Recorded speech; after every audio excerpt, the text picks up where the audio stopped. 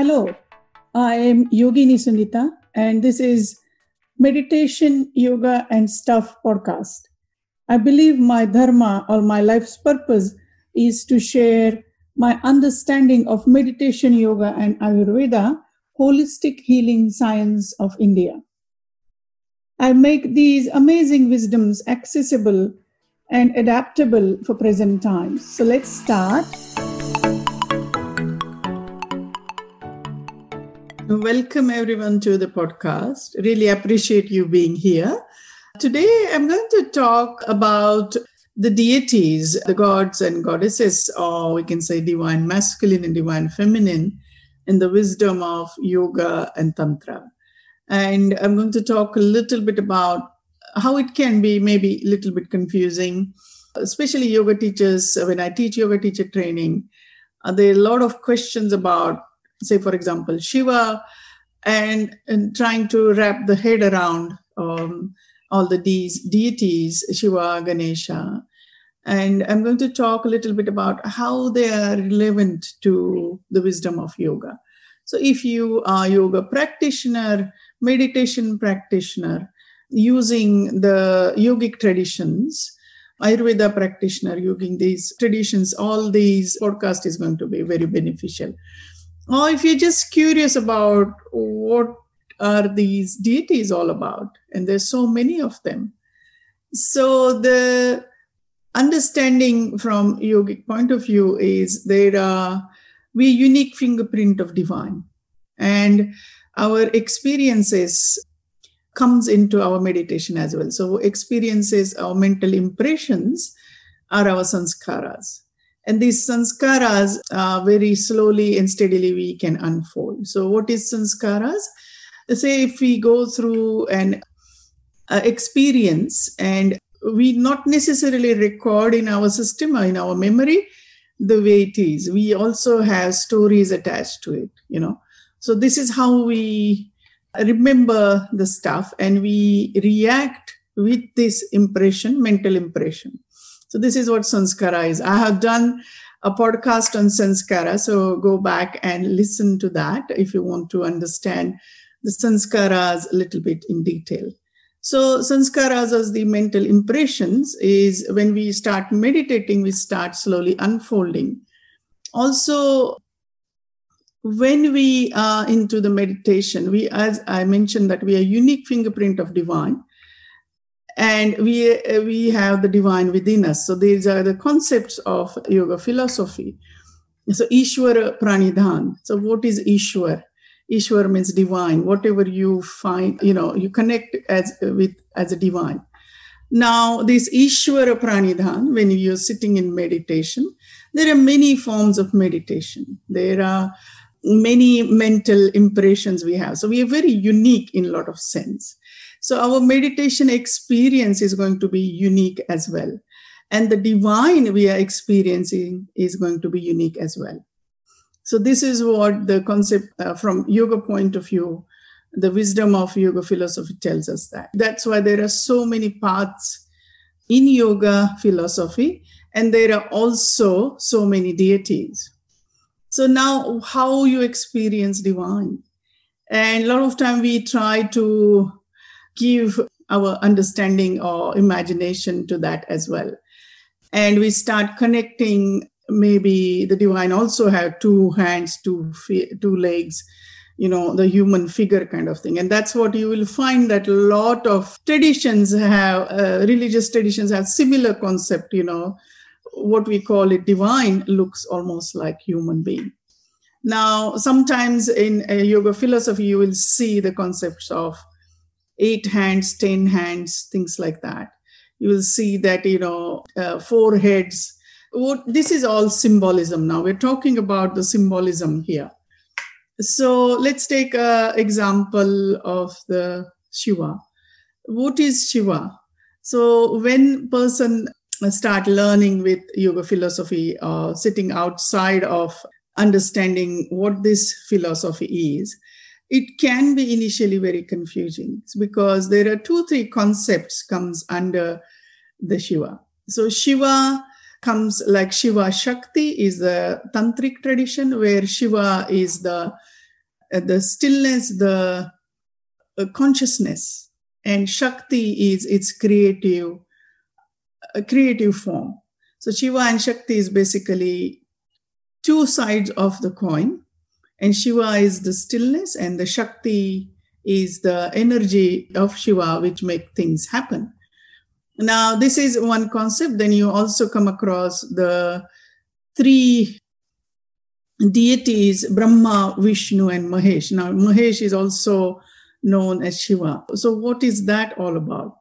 So this is where the Trimurti or three form of the divine. And here we can see the concept of Sattva, Rajas, Tamas. And these are the three gunas or three qualities of the universe. So here the form is Brahma is the pure form. Rajas is a happening form, which is Vishnu or creator. And then Shiva here is the destroyer. So now I can see that this concept, depending on where and which context we are using Shiva, the meaning changes.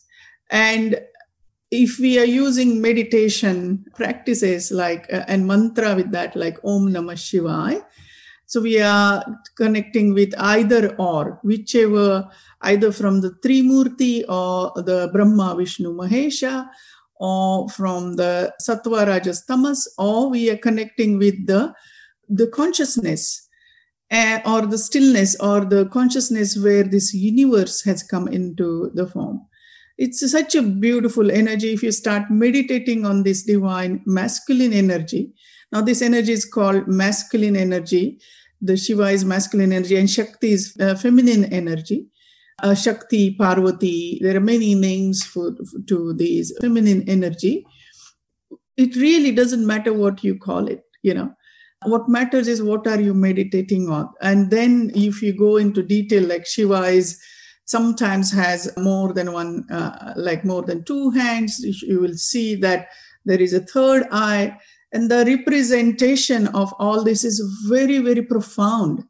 So once you start meditating, say if you want to meditate or if you feel calling for example, Shiva, then the divineness of these deities will start unfolding. And connection of Sanskrit mantras and these deities. The Sanskrit mantras are basically form of these deities. So they are very sacred. The Sanskrit language is very sacred language. So when we are meditating with these Sanskrit mantras and invoking the divine energy of these deity, we can really go deeper into our meditation. And that's why there are these deities. And now I'm going to give example of Ganesha. Ganesha or Ganpati is very fond by children because it's Ganesha's form. So what does Ganesha represent?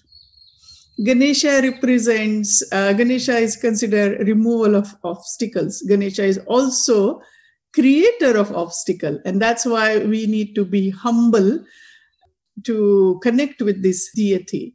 Now, Ganesha has an elephant head. What does this represent? This represents intelligence. Elephant never forgets anything. So that means elephant is very intelligent. It has a really good memory. Now, form of Ganesha is very big. So what does that represent? So Ganesha, even though he is big, Ganesha rides on mouse. So here we connect with two things, bigness or vastness of Ganesha and tininess or smallness of mouse. But these two are going hand in hand. And sometimes the symbolism here is that this vastness of Ganesha is carried by mouse. So in this nature or in this universe, nothing is big or small, just looking at the size. So that's what the symbolism is about. There is a lot of symbolism even in Shiva and Ganesha, but I'm going to stay here. We'll do a detailed podcast on each deity soon. So Ganesha, so we are talking about this form and what this form represents. So Ganesha is considered deity of, in some tradition it is, Ganesha is considered deity of Muladhara, which is the root chakra. In chakra system, there are 7 chakras which are considered very important because a lot of energy channels meet there and they create reservoir of almost like a circular form of energy. And this root chakra is at the base of our spine. So Ganesha is a deity of root chakra. So now let's look at the form of Ganesha. Ganesha is, there is a bigness, vastness, heaviness to it. And what it represents is we need grounding. We need grounding to begin any practice. So before you start any project, we invoke Ganesha. And invoking of Ganesha removes the obstacle. It also gives us grounding. When our foundation is strong, then we can do anything. So foundation, the Ganesha is deity of foundation, we can call it.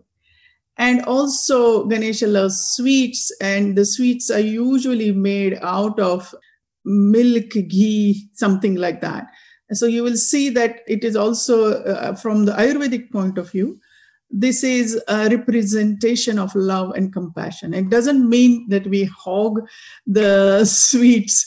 It means just taking that tiny taste of the sweetness to start with our project. So when we are starting anything in our life, there is a stress attached to that. What if we calm down? What if we invoke deity like Ganesha, who can give us grounding, who can remove the obstacles? And then in their name, what if we start with the sweetness? So that's what this is all representing here as Ganesha, as a Muladhara deity. Now I'm going to move towards goddess energy. So Shakti or the goddesses can be represent, sometimes you'll hear Durga. Now Durga is a mother goddess of all the goddesses. Through Durga, all the forms of goddesses have come. And she created it when divine masculine energy was facing a lot of chaos in this universe. And so they went to the goddess and said, please help us. And so Durga decided to help the universe at that time. And she created many forms of goddesses. So she is a mother energy. And Durga, you will notice that if you've seen the image of Durga, she's riding either lion or tiger. She is very powerful. At the same time, she's very compassionate. So imagine a mother, if someone tries to maybe misbehave with the child, the mother have this Kali or this strong energy where she will, take this form where she is really ready to protect the child. And that's the energy of the Kali goddess, where she is ready to fight anyone for her family, for her child. Then we look at the divine form where Durga is fighting the war, and she is, at the same time, she is compassionate. So finding that two sides together within us, sometimes we have to find the war. We have to fight our fights, and it could be inner demon. It could be something which is not serving us. And we have to have that strength of Durga within us. So that's what Durga represents. Now let's look at Goddess Saraswati. She represents wisdom of the universe and the music and creativity. And you will see that the goddess is very calming, very looking at her just centers our awareness. She's a very beautiful energy. All these goddesses have very beautiful energy around it. What does it mean that also that we all have divine masculine and divine feminine energy within us? So when we hear the calling for particular deity, it could be masculine or could be divine form, a divine feminine form, doesn't matter. What matters is listening to that calling and then meditating on that. And you will notice that you can go really deep including Sanskrit mantra into your meditation in relation to the deity, you can go really deep into your meditation. And that's the beauty of these deities and how to bring them into meditation. So there are many ways we can bring in.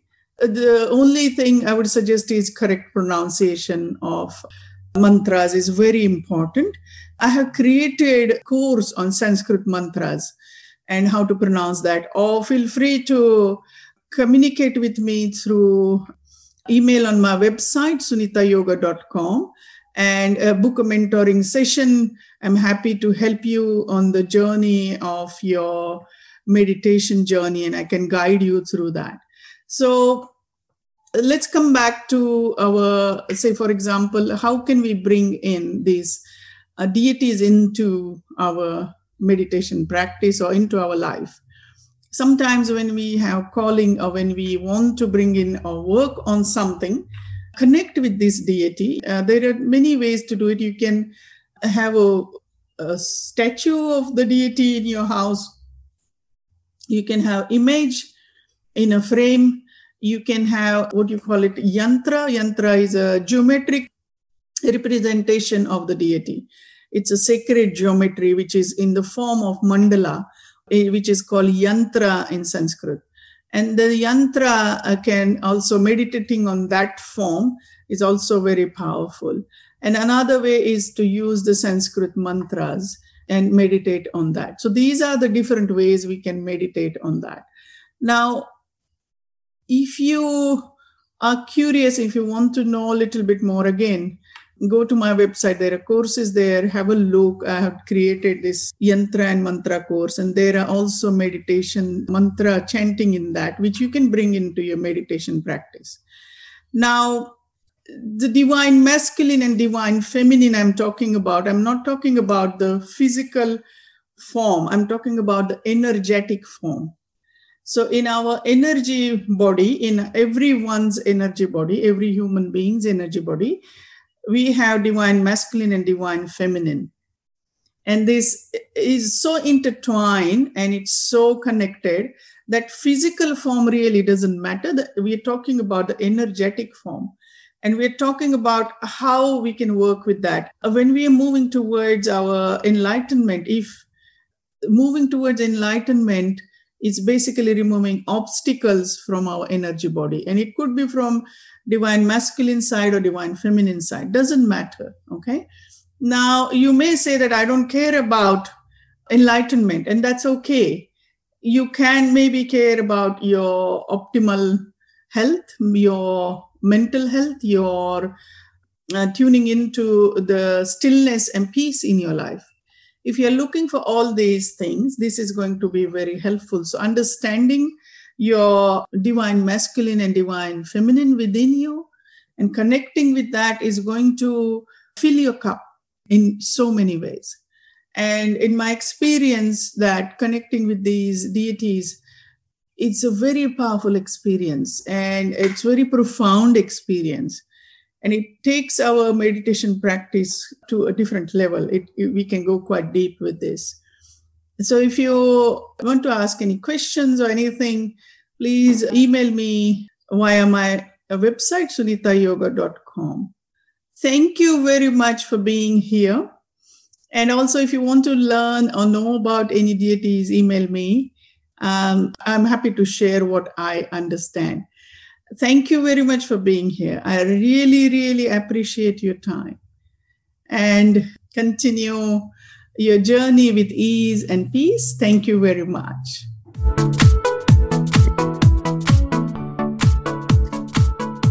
Thank you for tuning in. I really appreciate that you're taking this time out of your day. Don't forget to subscribe.